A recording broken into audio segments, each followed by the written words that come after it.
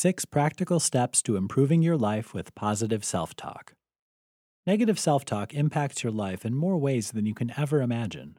Without realizing it, we become our own worst enemies, stripping ourselves of self-confidence and peace of mind. Left unchecked, this lack of positivity in our lives can start affecting our health, leaving us worried and stressed, unable to relax. Fixing it? This is actually easier than you think. It all starts with positive self-talk and following these 6 practical steps. You start by catching yourself in the act. These 3 steps will put the brakes on negative self-talk before it can gain a foothold. Write it down. Keeping a journal is a great way to keep a handle on what you're thinking. Try writing down your impressions of the day before bed. This allows you to let go of feelings that might fester if allowed to run unchecked when you're trying to sleep. Rereading those entries later will give you a picture of just where you are. It might be you've been more negative lately than you thought. Just say no. When you catch the negative statements in your head, your job is to stop them before they form.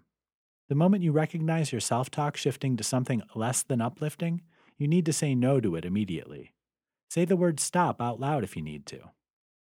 Snap back. Psychologists have advised this therapy for years to stop negative thoughts. You simply place a rubber band around your wrist, one that doesn't fit too snug. Simply snap the rubber band whenever you have a negative thought. Eventually, you'll find yourself stopping those thoughts automatically just to avoid the punishment. Next, try following these 3 steps to put positive self-talk in action. Tone it down.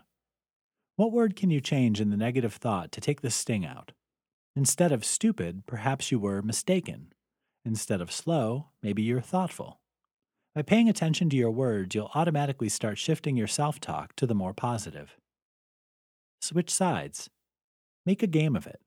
Every time you hear yourself making a statement in your head, ask yourself if you somehow reword things to make your words neutral or even positive. See how many of these thoughts you can change. Question everything. Instead of listening to negative assumptions, turn them into questions. For example, "That's impossible" can become, "How can I make that possible?" Questions look for solutions while statements are already decisive.